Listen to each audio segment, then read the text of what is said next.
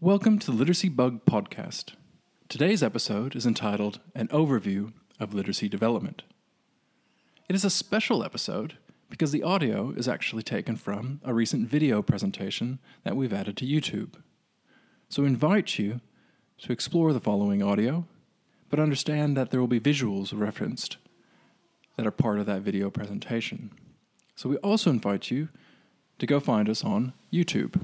Search for the Literacy Bug and find that recent presentation and overview of literacy development. And so it's a recent experiment in using YouTube as part of the Literacy Bug. So we'll let you know as more and more presentations are added to that medium. Without further ado, I invite you to sit back and listen to an overview of literacy development. Welcome to the Literacy Bug presentation entitled An Overview of Literacy Development. The objectives of this presentation are to explore the components of literacy development, including oral language development, phonemic awareness, fluency, and more. To explore the stages of literacy development, including those that occur across the lifespan. To understand the difference between code-based skills and meaning-based skills. To understand the 4 levels of processing texts, or reading comprehension, and to appreciate how learners are active participants as meaning makers, knowledge constructors, sharers of ideas, and members of literate communities. And we want to keep certain questions in the forefront of our mind, both during the presentation and beyond. What does it really mean to be literate? Does it mean something different at different points in time? And how are the skills of literacy consolidated? How do we take these component skills and integrate them into literate practice so that it's fluent? And so through literacy, we can seamlessly communicate and share ideas and learn as well. Now, before I start ahead, the slides are available for download at theliiteracybug.com. On the screen is the link. Let's start with an introduction, part 1 of 5. So if you ask someone on the street, what does it mean to be literate? Someone say, well, you can read lots of books, and you're a good writer. And I say, well, what do you have to learn to be literate? Well, you have to learn your letters, which is an important feature. And you have to combine those letters into words, which is also very important. And those words get combined into sentences, and those sentences form texts. And those texts can be poems and reports and descriptions, personal narratives, recipes, and the like. And those texts also, in today's day and age, include other elements such as graphs and tables and illustrations. And those also add meaning to a text. And these are things that we also read. Now, someone who's quite savvy might say, well, even before letters, you learn sounds. You learn that in words that we know, there are sounds. And you match those sounds with letters, and so on.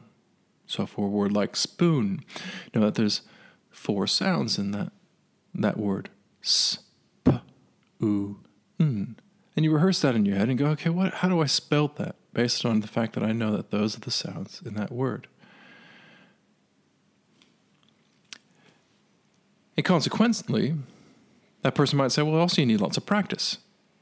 You don't learn to read and write overnight, but you need to write lots and read lots and practice your spelling.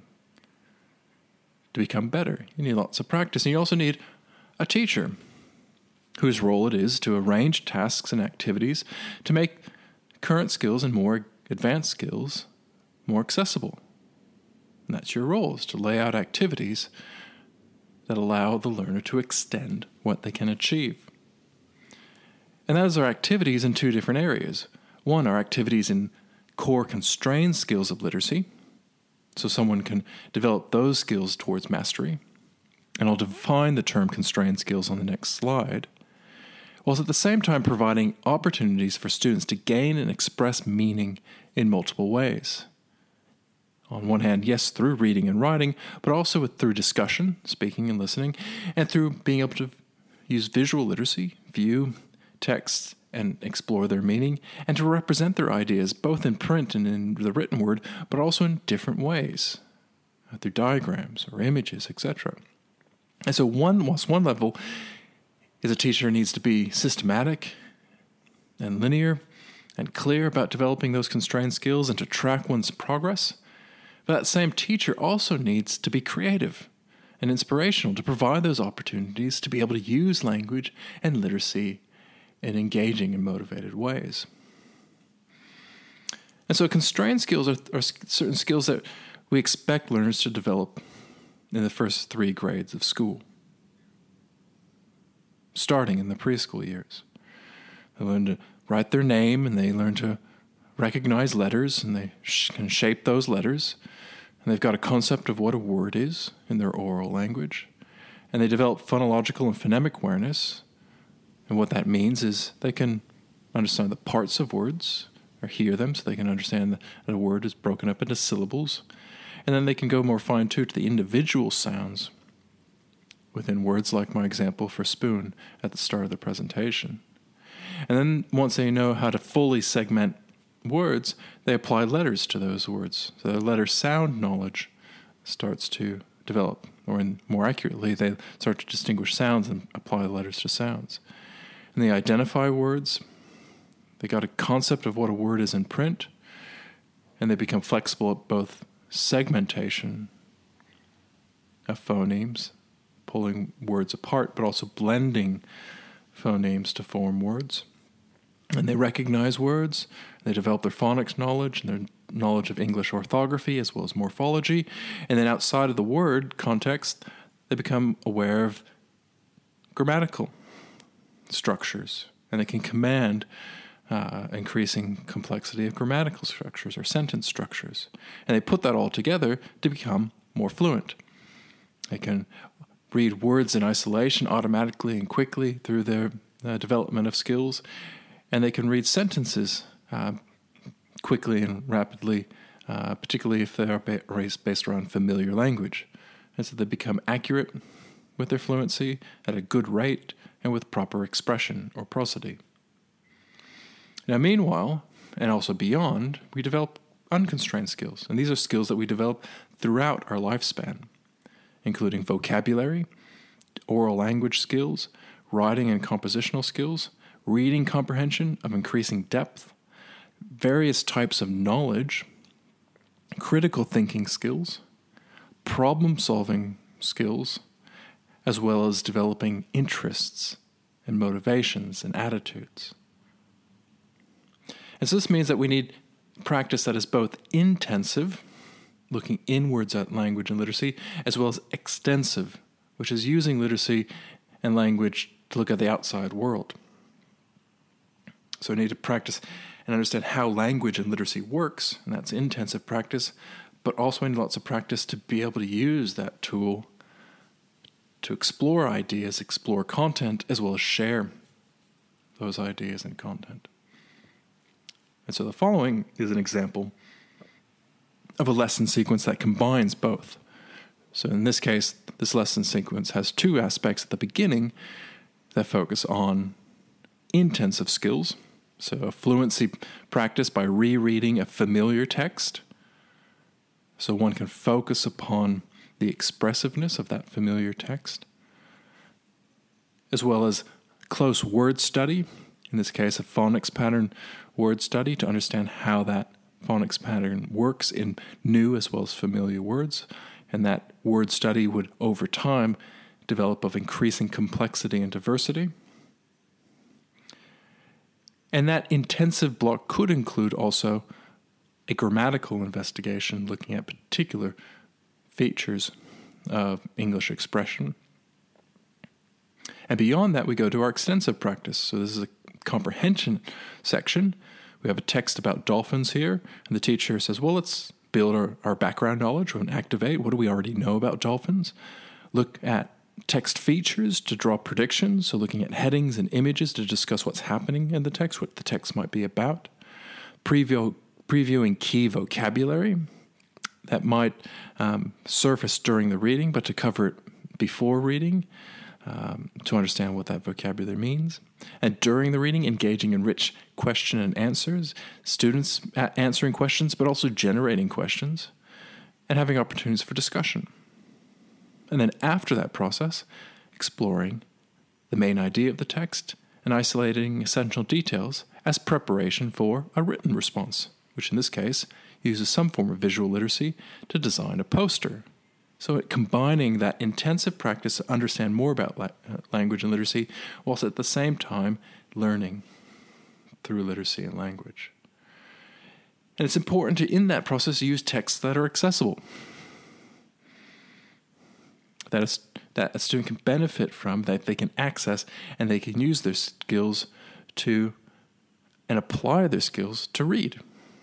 Whether it's independently, which requires greater amount of understanding, or in an instructional context with the support of a teacher or tutor. So selection of text is really important, because even if you have a teacher or tutor, if it's outside of one's instructional level and in their frustration level, meaning 10% of the words aren't recognizable and the child can't use their orthographic and decoding skills to pronounce them accurately, it becomes frustrating and confusing, and they're not gaining any meaning from it because their mind is so focused upon trying to decode words that are outside of their zone of proximal development that it becomes a mess. And that includes also comprehension that is below 50%.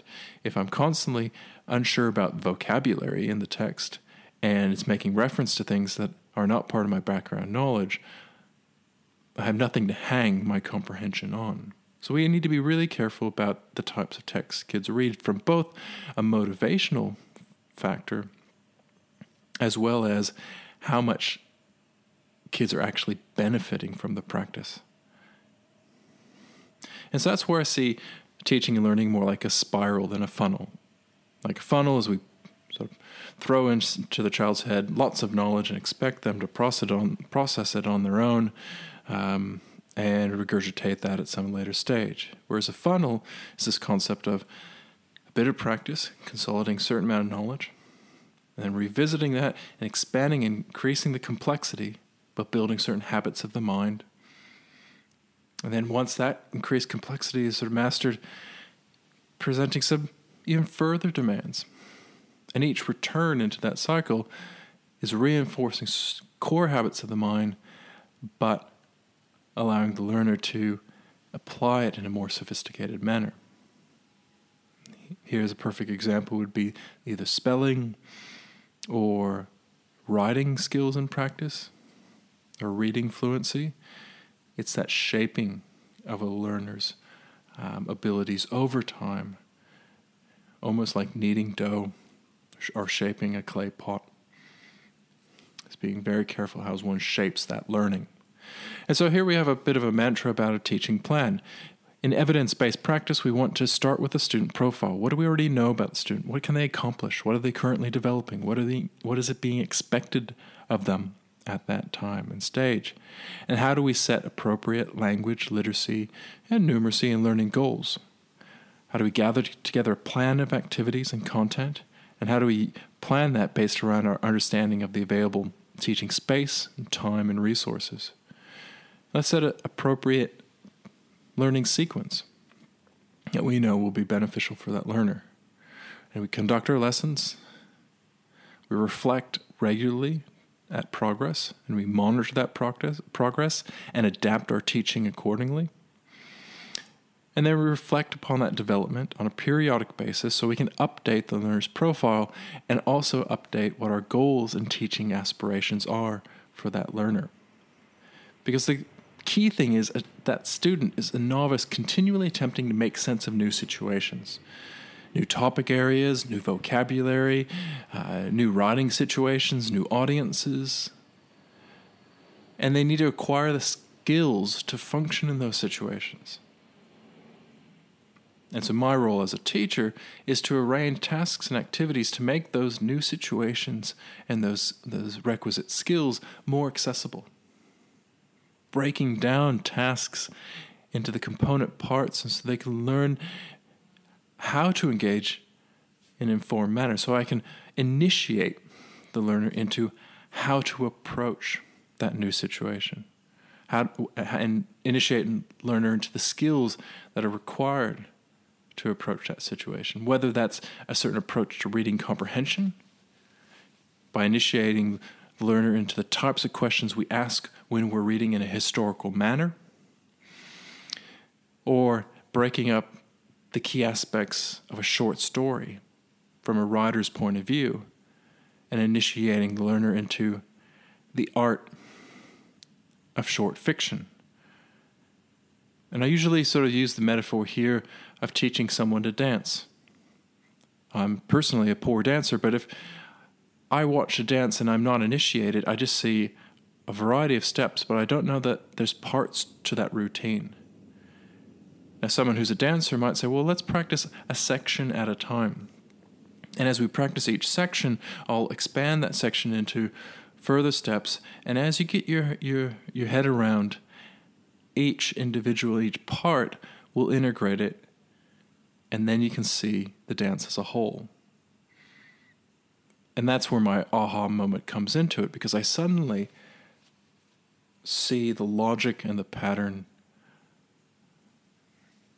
to something I didn't see beforehand. And through the gradual development and scaffolding of a teacher, I suddenly can do and access something that was prohibitive before.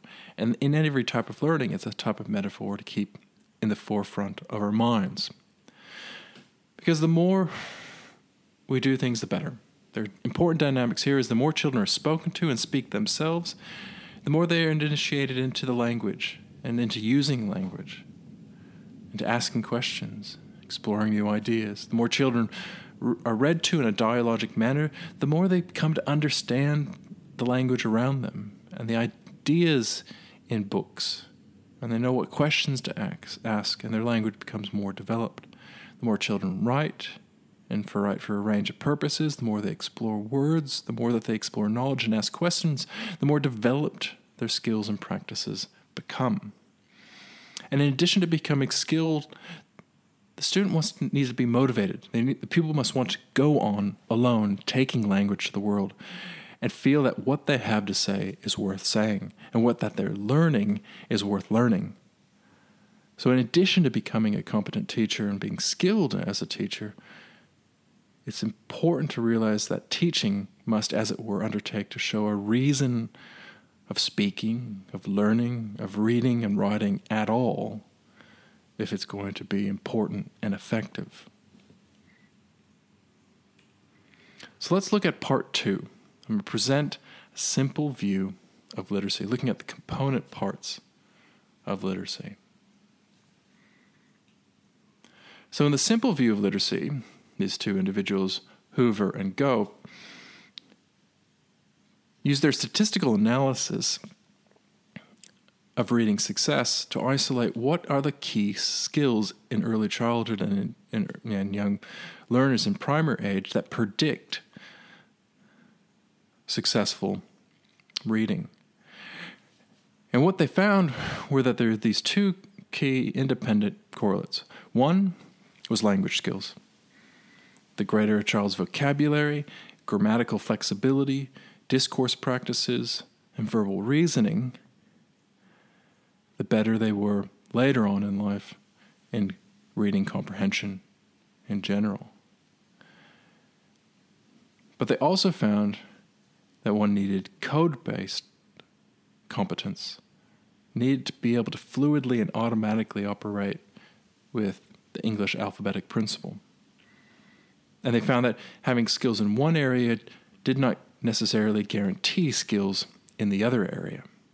So one could be highly skilled and adept in language, but if hadn't had any early practice in the code, what they would say, the amazing stories that they could share orally, wouldn't translate to the page. And similarly, a learner who had lots of exposure to, let's say, alphabet flashcards and phonics practice, but had a very limited language, they could become accurate with literacy, but their comprehension and composition would become stilted. And so what one needs is strong language, strong code, as well as executive processing to be able to integrate and to use their verbal reasoning and verbal rehearsal to hold in working memory enough what they want to say and use their code-based skills to be able to articulate that on the page. And so code-based skills include our basic literacy facts. We know that there's 26 letters in the alphabet, 21 are consonants, 5 are vowels, 6 if you include Y. And then we also understand that there's 44 phonemes or English sounds, give or take 1 or 2. Now there's 25 consonant sounds, which makes it slightly easy because there's almost a one-to-one match between consonants in our language as well as consonant sounds. But there's 19 vowel sounds and only 5 vowels, which makes it a little bit more problematic and makes English a little bit more challenging. So there's 74 common ways of representing those 44 sounds. So this oo sound can be true or new or shoe or flew, and you have to learn those differences.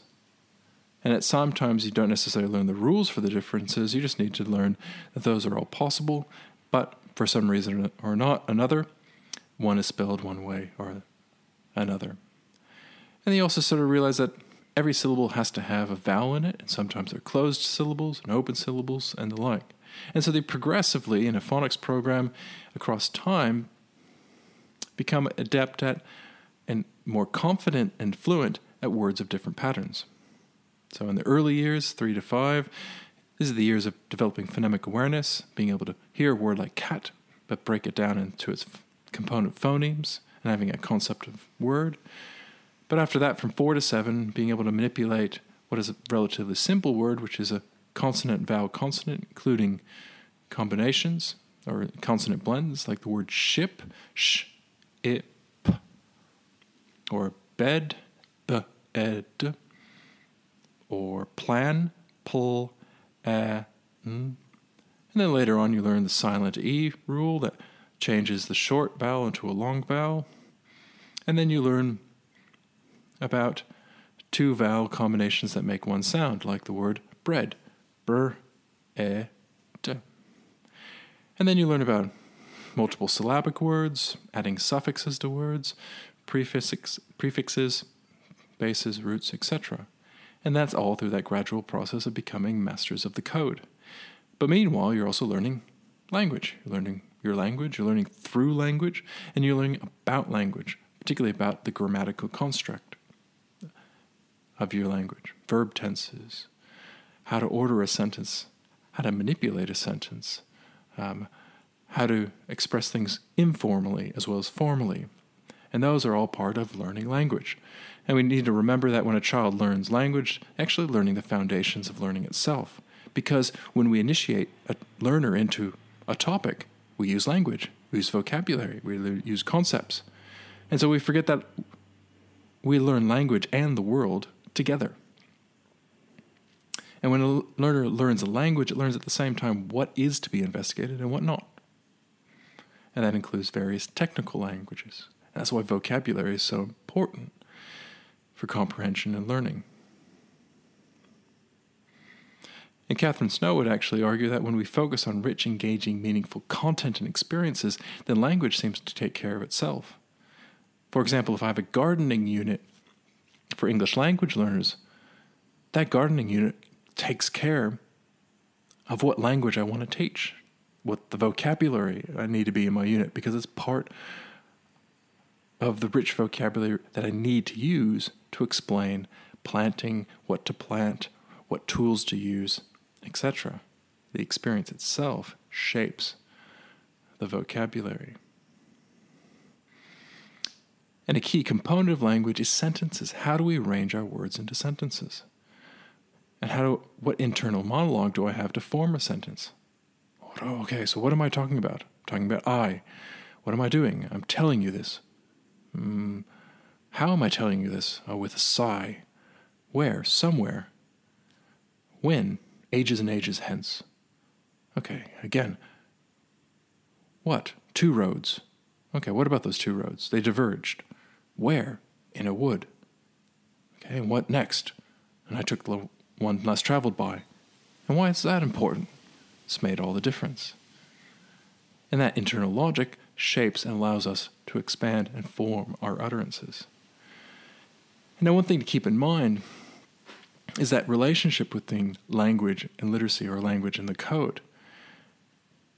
These insights from the eminent literacy academic Schall illustrates a few things. By the age of 6, a child can understand thousands of words, but read few, if any, of them.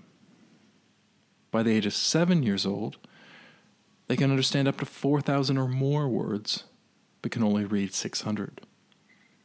By 9 years old, they've got a reading vocabulary of 3,000, which is great, but they also have an oral vocabulary of 9,000 to 10,000 words. And so that's why children's written language may be 3 years behind their oral language. Because what they can say, they don't have to know how to spell things to say things. But when they turn to write, they have to hold in working memory and process a lot more rigorously to get things onto the page than they do in the spoken discourse. It's only when you get to ages 13 that reading and listening are about the same. And it's after that point, particularly on academic material, in fact, one's reading comprehension is better than their listening comprehension, because they can actually hold ideas still on the page, whereas when they listen, they're fleeting and they can get lost in the discourse. And so when we look at this kindergarten example, obviously this child who's drawing a map of the body has a lot more language than they can express in print. Here they write head and potentially skull and private parts and arms and legs and foot and the like. And we're confident that they know these concepts, even if they can't spell them. And that's where teaching and instruction is there to have their print-based skills catch up with their language. And by grade 2, they're making substantial progress, and also being able to tell the difference between written language and spoken language, that we don't always write how we talk. And so here the components come together. On the language side, that's our meaning processor. We have this vocabulary and this sentence structure base. We make utterances with words in sentences to make meaning, and that occurs within a context. Constantly doing that, telling messages, using our vocabulary and our ability to express those messages. And we need to do that fluently to be ready for literacy. But to be able to extract words from print, but also to put words in print, we need on one hand a phonological processor, and we have this feedback loop. So I need to hold in my phonological processor, let's say a word like spoon, which I've mentioned before. Okay, spoon. I need to break it up into its parts. Spoon. And I need to use my orthographic processor, of my phonics knowledge so far, to be able to say, okay, now I've held that in my mind. How might I spell that based upon my knowledge? Okay, I've spelled that. And then I go back to my meaning. Do I recognize that word? Oh, I do. Spoon. I know what that's about. It's my lexicon, and there's various ways to put that into sentences. And vice versa. I use my orthographic knowledge to break up a word into its component parts and then process it, as I said here. And it's represented in this way, both for decoding or encoding, which is downwards, and decoding, which is upwards. I hear the word spoon. It has 4 parts to it. Spoon. And I've learned over time that statistically, the S represents S a significant portion of time, P more so. Oo can be represented in a few ways, but I know that spoon is double O. N is represented by N. But if I see just that word spoon, I need to be able to chunk and go, okay, there's 4 parts to it. That's P, and then the 2 O's go together, N, and then I learn to read that fluently. And so going back to that simple model of literacy, on one hand, on this right-hand side, we have developing our language. And on the blue side, we have developing our code-based skills. So to develop language, we need to become adept at phonology, lexicogrammar, our vocabulary and sentence structure, pragmatics or discourse, how to put that together into texts, whether they're spoken text or later on written text. And that forms my linguistic knowledge. And linguistic knowledge is combined with actual language practices in context with content to shape my language comprehension and expression. I can hear language, I can hear messages, I understand language. Meanwhile, one is developing their phonological and phonemic awareness, which has a close relationship with language. I can break up words into their component parts.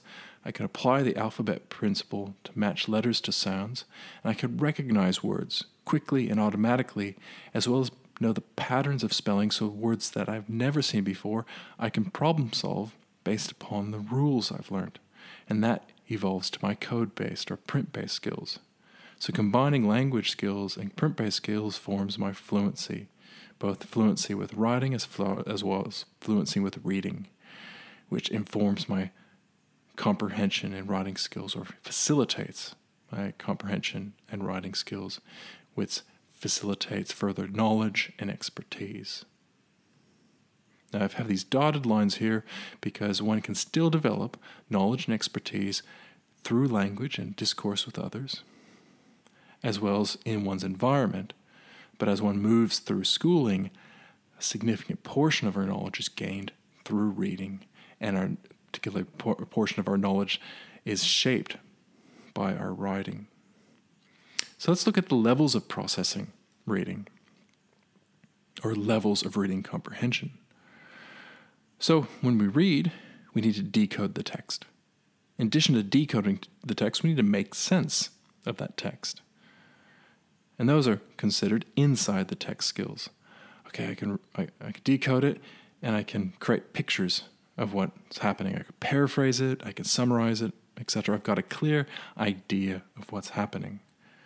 And so that's a skill of being able to learn to read. And then from there, I need to extract meaning from it. I can create a mental model and draw conclusions. Okay, so if this is the case, what can I conclude? What ideas are being expressed? And a lot of this is happening beyond the text, because I'm combining both my background knowledge, my concepts, my discussions with others to extract the significance and the ideas from the text. And then once I extract the ideas and the meaning and the ideas and the purpose and the details of the text, I need to make an assessment of it. Do I agree? Do I disagree? Is it important? How do I react or respond to that text? What do I learn? And that's part of the journey of reading to learn, going from becoming accurate to becoming more critical and examining in reading. So a story like The Boy Who Cried Wolf, I asked those 4 levels. Can the student decode the text? Can they extract the sense, what's happening in the text? Once they extract what's happening in the text, what does it mean? What's the purpose? What are the ideas? And once they've got a clear idea of the ideas, okay, how do we respond? How do we react? Do we agree? Is this a valuable lesson? Would we change anything? Etc. And so this looks at that same process in more detail. Learner needs to be able to attend to the text. And that's not something to sneeze at.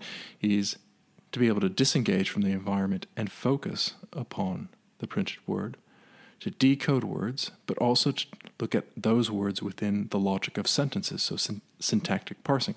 What is this sentence? Particularly demanding for English language learners. We might take that for granted when we're reading in our first language, but if you're reading in a second language, you're reading words, but you're also trying to figure out how those words fit into the grammar of a sentence.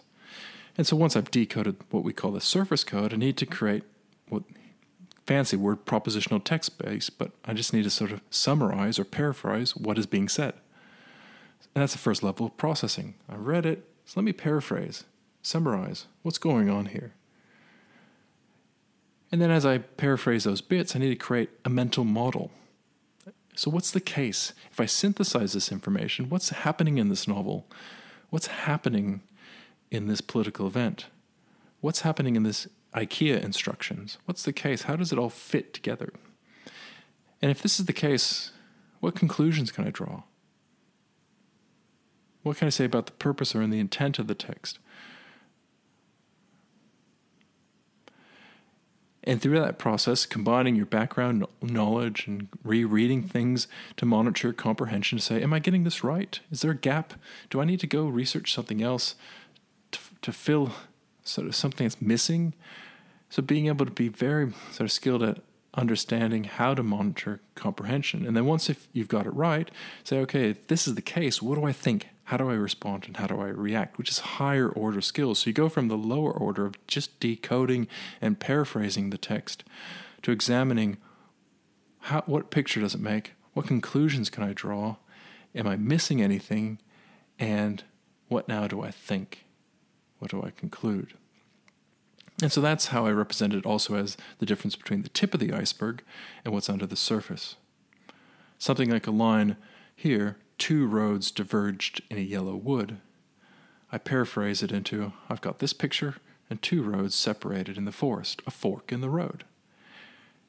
And once I have that picture clear, I say, okay, now I can go beneath the surface and say, well, what does that mean? In Western culture, we have a really strong association between roads as a symbol or a metaphor for life and the journey of life, and that a fork in the road is a major decision in that life. Now, that concept is not in the text itself. It's not in this line. It's relying upon the public language or the public associations with that concept, which is learnt, not through decoding, but through our language, our collective language that we share with one another. So let's look at a different sentence. What if I read, she is like a witchetty grub? Which definitely I can decode, and I can even get a picture, she and witchetty grub. Now for meaning, I might use just association to say, oh, grub is a worm-like creature that digs in the ground, so maybe there's a negative association that if she's like a witchetty grub, that she's sneaky or shy or any of those associated materials. But I might miss the meaning entirely because a witchetty grub might be valued in a particular culture. And it might mean wise and protective and slow to judgment. But I might not understand that deeper meaning because I don't understand the background knowledge and the context and the public use of that concept in a particular community. Because reading comprehension is not guaranteed when someone has learned to decode. We can still say, I can read it, but I don't understand it. Do I know what it is about? Am I part of the conversation? Can I follow the logic? Can I use my imagination? Do I know where to begin? What's the point? What is the text asking me to do, and how am I supposed to respond? Because meaning is use, and it occurs as part of conversations, and that conversation occurs between individuals with a certain amount of shared language and knowledge, experiences, purposes, and expectations. And as teachers, we not only need to help kids become skilled at reading, but we also have to be able to initiate them and explain to them concepts that are referred to in a text. And in many so's, we might have to refer outside of the text to clarify the ideas. And so this is where we get to another model. So although mastery, intensive orientation in the classroom contributes to motivation, particularly as kids can see that their words correct per minute for reading fluency are getting better and better and better, and that what they can spell becomes better and better and better. It's quite visual and clear to see one's improvement.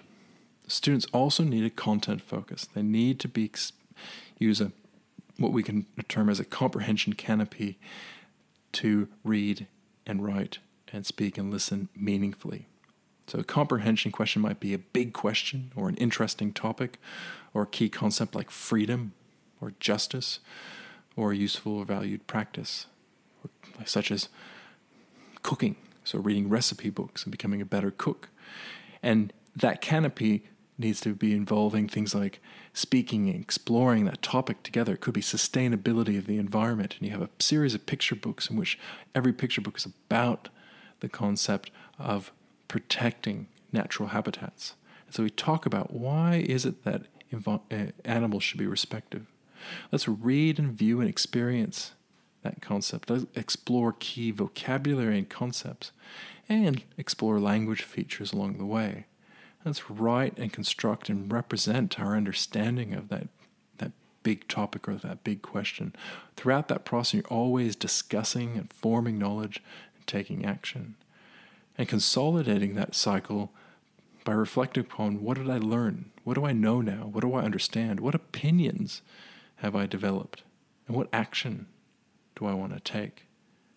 Have I become passionate about the environment?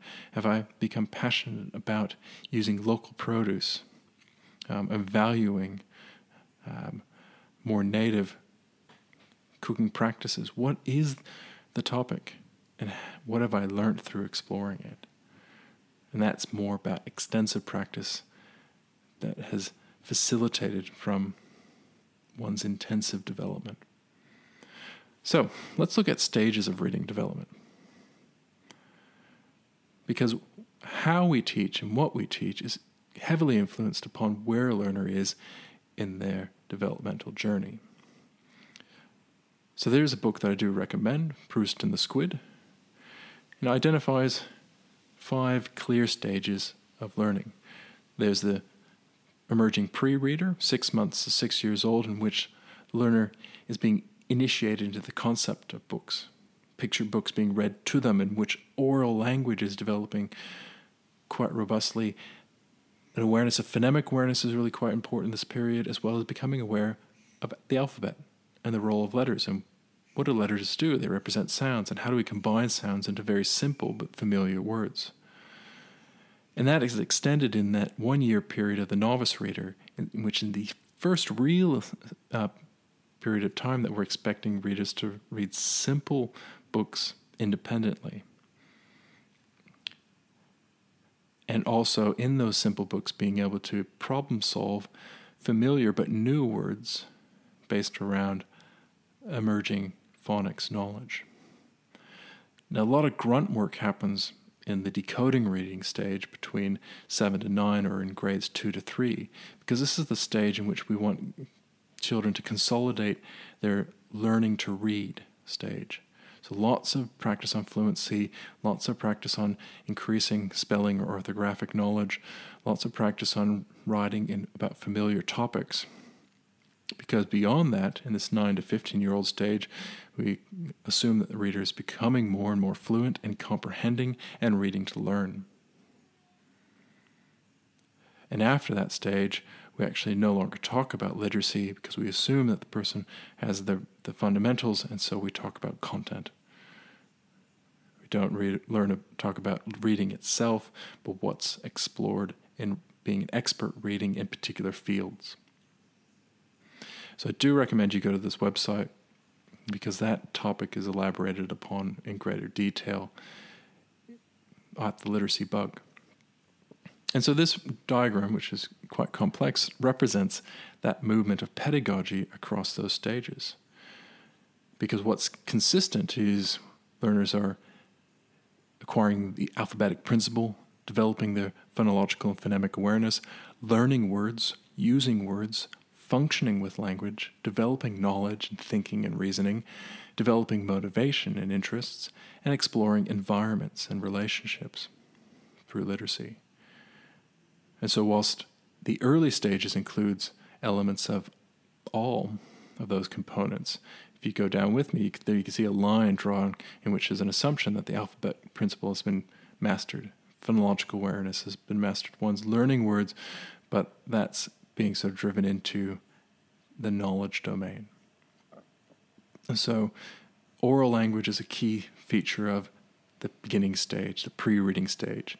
Becoming a decoder and a variety of shared and joint construction and emergent writing is a key feature of stage 1.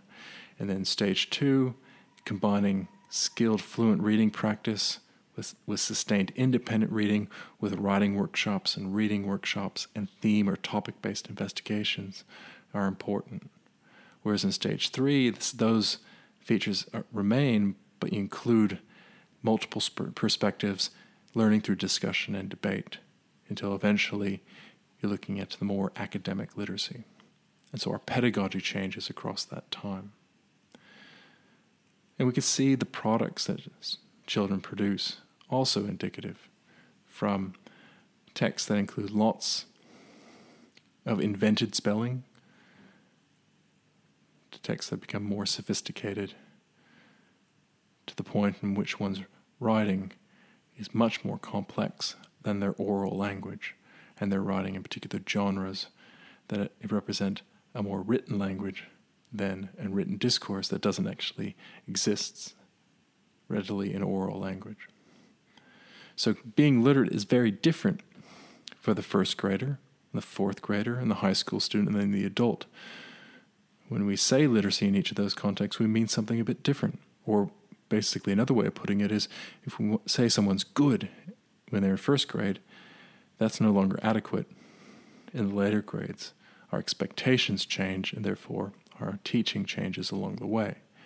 And whilst word reading is the best predictor of reading comprehension in the early years, oh great, you've cracked the code, you're a good reader, other skills, such as processing skills, like applying background knowledge, inferring, summarizing, critiquing, these become more important predictors of reading comprehension later on, as word reading abilities develop through experience. So the importance of different skills changes during the course of development. And so what our expectations are for grade K to 1 text, which is mostly about the child being able to decode and read with accuracy and fluency, changes when we're in later grades. In grade 2 to 4, it's about extracting information, saying, what did I learn? Taking notes, summarizing and synthesizing texts. And in later years, it's about being able to read more academic material that's challenging, that's beyond the familiar, that requires one to both learn and look up academic words, but synthesize more complex content, as well as being able to interpret multiple types of information and develop their own opinions based upon close reading of text. And so here we have a revised model of the simple literacy.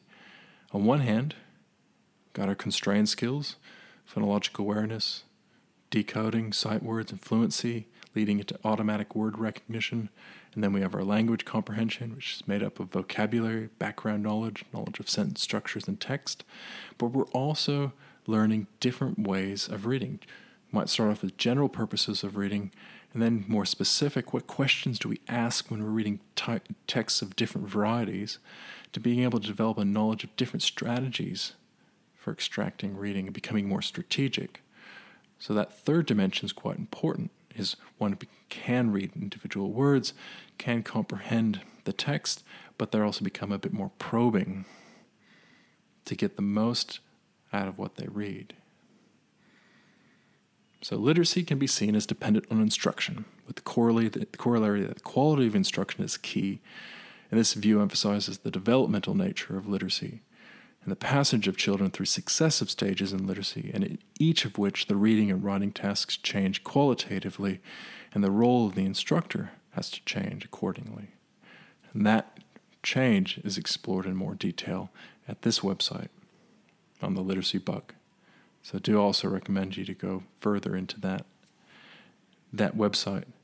And so what that means is, as a teacher, we need to serve the student. We need to know where they are in their development and cater our teaching to that developmental stage. Because as we grow with the learner, we can prepare them for more advanced literacy. But we also know that if we start at too high of a level, it will lead to frustration and disengagement. At the same time, if we start at too easy of a level, it will also lead to disengagement and boredom. So we really need to know what's going to be the best instruction for that learner at the current stage of language, literacy, and conceptual development. Knowing that we can set goals for the future that are more challenging, but then we need to build towards those goals and scaffold towards that increased activity. So let's put all of this together. So here we have that simple view of literacy in a different way. Now, I won't talk about the language modeling. In the slides, you can read in more detail how language development changes or evolves across the different age categories. But if we look at literacy development from a bottom-up perspective, let's see it here. Assuming that one is developing language. So when developing language, then they develop their phonological and phonemic awareness. I know lots of language and words, but I can also break up those words into parts so I can attach letters to them when the time comes. And so I develop a concept of print, a concept of what a word is, and I can distinguish letters from words. Then I can recognize letters of the alphabet, and then I can learn letter-sound correspondences, and I can recognize familiar words. And I could put together familiar words based around my knowledge of letters and sounds. And that was what was represented here. I've got my phonological awareness, learning those sounds. As I learn those letters, I can put that word together, as represented before by the Adams model. And so once I've achieved full phoneme segmentation, I can construct words, I can recognize words, and I can put those words into juicy, rich sentences. The words fall into place in sentences, and so I'm focusing on composing as well as comprehending. And so with practice, my text can become more loose to becoming more sophisticated. And with comprehension, I can move through becoming more competent and skilled in decoding, becoming more accurate and detailed in my literal comprehension, drawing conclusions, and then drawing judgments. And you can use that as a taxonomy. Okay, child can decode that. They've summarized it accurately. We've had a discussion of what that means, and they've told me what they've thought. They're on the right track. And then you apply higher order skills, including paraphrasing, summarizing, visualizing, representing, and clarifying ideas in our reading. And then synthesizing information from multiple texts, conceptualizing the ideas and main themes across multiple texts, drawing together the information to draw predictions, to extend upon ideas, to react and respond, and synthesize what have I learnt through that pursuit. And then going further, to critically respond, to examine the ideas. Is there bias? To use the ideas, to act upon them, to analyze them, critique, debate, discuss, and judge. And so those higher skills can be represented here. Questions like, okay, what's the purpose of the text? What are the key questions that are being asked in it? What's the information that's been provided? And is it reliable? And based around that information, what interpretations or inferences can I draw? What are the key concepts? What are the assumptions that are being made in that text? And what are the implications or consequences of those assumptions? And do I know the point of view it's coming from? And based upon that point of view, how should I treat that information? Or in a more detailed manner, being able to ask questions like, what is my purpose in reading? What do I already know about this topic? What questions do I want to ask? Based on what I know so far, what I'm reading, what can I predict will happen? What can I visualize? Does this remind me of anything? And how would I summarize? And what position do I take? Do I agree with what's going on? Which character do I like the most? Forming interpretations, being conscious of when one gets lost, monitoring one's comprehension. When is something confusing? And what steps do I make to clarify that? And revising one's meaning, stopping periodically and saying, actually, I've changed my opinion. And what's caused me to change my opinion? Is it something about the author's craft and their choices? Let's reflect upon what I've learned, what's the big idea and what conclusions I can draw, and let's evaluate. So those cognitive sentence starters are really valuable for that higher order level of reading comprehension. And so all of those are part of that reading journey, from being able to access the text, to be able to literally understand the text, to be able to draw conclusions from it, and then deeply engage with the ideas therein. So therefore, literacy is componential. There's components. It involves oral language, phonemic awareness, alphabetic knowledge, decoding skills, fluency, comprehension, composition, problem-solving learning, critical thinking, etc. It's cumulative, so the skills are built progressively over time through many opportunities to practice, refine, and extend one's knowledge. And it's transactional. We learn by engaging and negotiating meaning between one another. By discussing one text and using the knowledge of that text to discuss a different text, or to write a simple text and then write something a little bit more advanced at the prompting and the encouragement of adults or peers. So it's a social activity, because an engaged reader and writer is one who is motivated. That's important. They're knowledgeable. They're strategic. They have a method to the madness, and they're socially interactive. If something's not clear, they'll ask a question. If something's really struck them, they'll talk about it. So the engaged reader and writer is viewed as motivated to write and read for a variety of purposes, is an active knowledge constructor, is an effective user of cognitive strategies, like those cognitive strategy sentence starters, and is a participant in social interaction. Even peer groups who become fans of Harry Potter, they become socially interactive, and they express opinions and interpretations of characters, and they encounter pushback from those who have a different viewpoint, and they learn how that different viewpoint is informed, and they realize that comprehension isn't really set in stone. We have to look at things from multiple perspectives to appreciate the bigger picture around learning and ideas. So here are some parting words. Every child scrawling his first letters on his slate and attempting to read for the first time, in doing so enters a very artificial and most complicated world. It's artificial in the fact that living language suddenly becomes captured in squiggles on a page, and I have to learn how to unlock that living language through multiple practice, and also learn to capture that living language through practice. And to be sure, decoding readers are skittish, young, and just beginning to learn how to use their expanding knowledge of language and their growing powers of influence to figure out text. Grueling at first, before it becomes automatic. However, through literacy, children are able to construct meaning, to share ideas, to test those ideas, and to articulate questions, so they have an active role in their own development. Writing is a way to refine our ideas and to capture memories. So what is important is to provide learners with the means and methods so they can organize their own behaviors. So we want to encourage them to shape habits of exploring vocabulary and capturing new vocabulary and becoming word curious.